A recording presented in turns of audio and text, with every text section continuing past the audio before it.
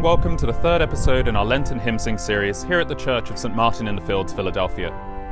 We hope you continue to join us each Friday through Lent as we explore our Lenten hymnody. We wish to encourage you to share these videos with your friends and family and to engage with us through the comments section and social media. If you missed the first two episodes, please do check our YouTube page where you can access all episodes in the series.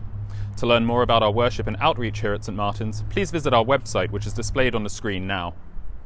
Let us again take a moment at the end of our busy weeks to pause, learn and reflect on hymns, their scripture and their histories.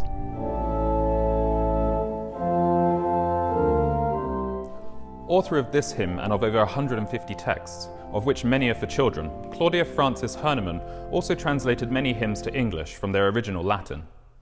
Passionate about children's religious education, Claudia's publications include A Child's Book of Praise from 1837 and Christmas Carols for Children from 1885. The original form of this hymn's melody was published in the whole Book of Psalms in John Day's Psalter of 1562 in London in the UK. Though the original composer remains unknown, the harmony we sing today from the hymnal 1982 is by the 19th century musician Richard Redhead. Redhead was chorister at Magdalen College, Oxford, and would later become organist at Margaret Chapel, London, now known as All Saints Margaret Street, where he was an excellent trainer of boys' choirs. Committed to the Oxford movement, which favoured Roman elements being introduced to the Anglican worship, Redhead is co-author with the then rector of All Saints Margaret Street of the Anglican Plainsong Psalter, published in 1843. In 1864, he began working as organist at St. Mary Magdalene in London, where he served for 30 years.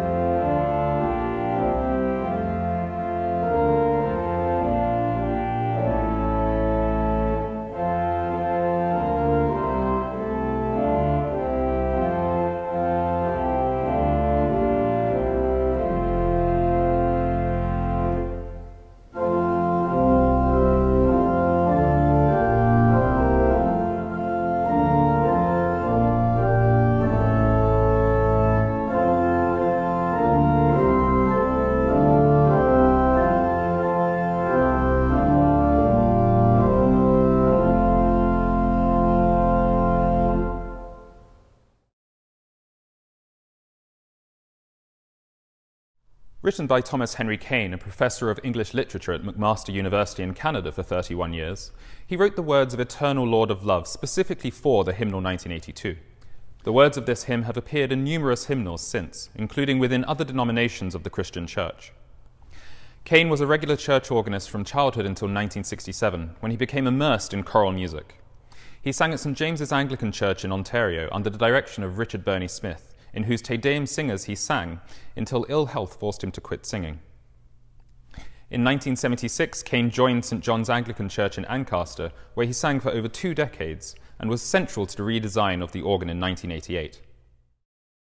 The melody for this hymn, composed by 16th century musician Louis Bourgeois and named the Old 124th, was first published in the 1551 edition of the Geneva Psalter. Bourgeois served as a cantor and master of the choristers at Saint-Pierre and Saint-Gervais in Geneva. A well-known melody which also appears in many North American hymnals, the harmonization which appears in the hymnal 1982, is by Canon Charles Winfred Douglas, an American priest, musician, linguist, and poet, who among other achievements was instrumental in bringing plainsong back into general use in the 19th century.